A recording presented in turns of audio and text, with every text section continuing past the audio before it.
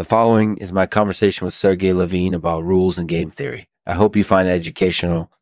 This episode is brought to you in partnership with Sutras Penetrance. The Sutras Penetrance will help you achieve better insights by rapidly learning new coding languages. Try Sutras Penetrance free for 14 days at sutrapenetrance.com. Hello, world, and welcome to the Lexman Artificial Podcast. This week, I'm talking with Sergey Levine about games, rules, and the Intruder theorem. Sergey, thank you so much for agreeing to talk with me. No problem. Thanks for having me. So, Sergey, first, can you talk a little bit about what game theory is? Sure. Game theory is a branch of mathematics that studies the strategies and behavior of rational actors in games. Okay, and what does that have to do with rules? Well, in essence, game theory is a way of understanding how players interact with one another when they're playing a game. Yeah. And of course, one of the most important parts of any game is the rules. Got it. So can you give me an example of how game theory can be used to analyze a rule situation? Sure. Suppose you're playing a game of chess and you've got a chessboard in front of you with pieces on it. You can move the pieces around using your standard chess notation. But suppose you also have a set of rules governing the way the pieces can move. For example, you might be prohibited from moving the same piece twice consecutively on the board. Got it. So game theory would be useful in understanding how players would interact if they were playing by the rules, right?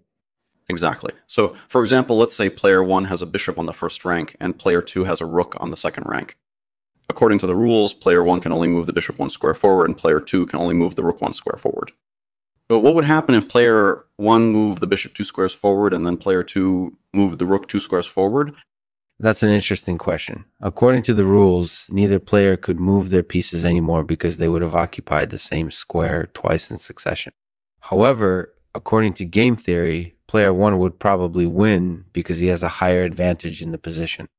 Absolutely. In fact, game theory can be used to analyze all sorts of rule situations, including those involving strategy and tactics. Excellent. So now that we know a bit about game theory and rules, what's the role of the Intruder theorem in all of this? The Intruder theorem is a fundamental theorem in game theory that states that under certain conditions, a player who has no legal way of winning can nevertheless invade another player's territory and capture their pieces. Got it. So what are the conditions necessary for the theorem to work? Well, the conditions are pretty simple. The theorem states that the invading player must have a better strategy than the invaded player, and they must have no other way of achieving their goal other than through invading. So basically, if the invading player has a better strategy than the invaded player, and there's no other way for them to achieve their goal, then they can invade and capture the pieces of the invaded player. Is that right? That's right. That's right. Excellent. So now that we know about the Intruder theorem and how it works, can you give me an example of a situation where it would be useful?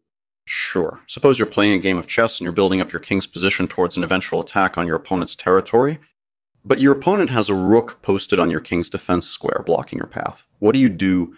Well, according to the rules, you can't move your king past the rook without violating the rule against moving the same piece twice consecutively on the board.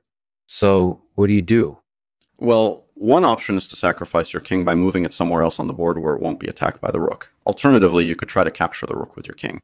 Okay, so if using either of those options results in a loss for you, then what's left? That's where game theory comes in again. In this case, game theory might tell you that sacrificing your king is actually your best option because it will eventually result in you recapturing the rook without violating any of the rules. Got it.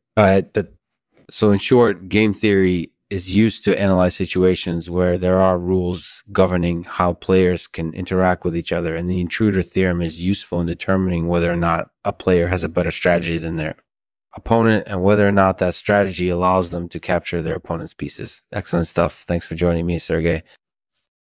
Thanks for listening to the Lexman Artificial Podcast. In this episode, we discussed the rules of game theory with guest Sergey Levine and discussed the use of the Intruder theorem in various rule situations. We hope you enjoyed the episode, and please continue to subscribe, rate, and review us on iTunes. I'll end this episode with a poem about rules by Elizabeth Bishop. What is this king of ours, ascendant on high, with mortal feet nor wing? What is this potent ruler of countries, empires, kings, none can say nor ever will, except the gods themselves?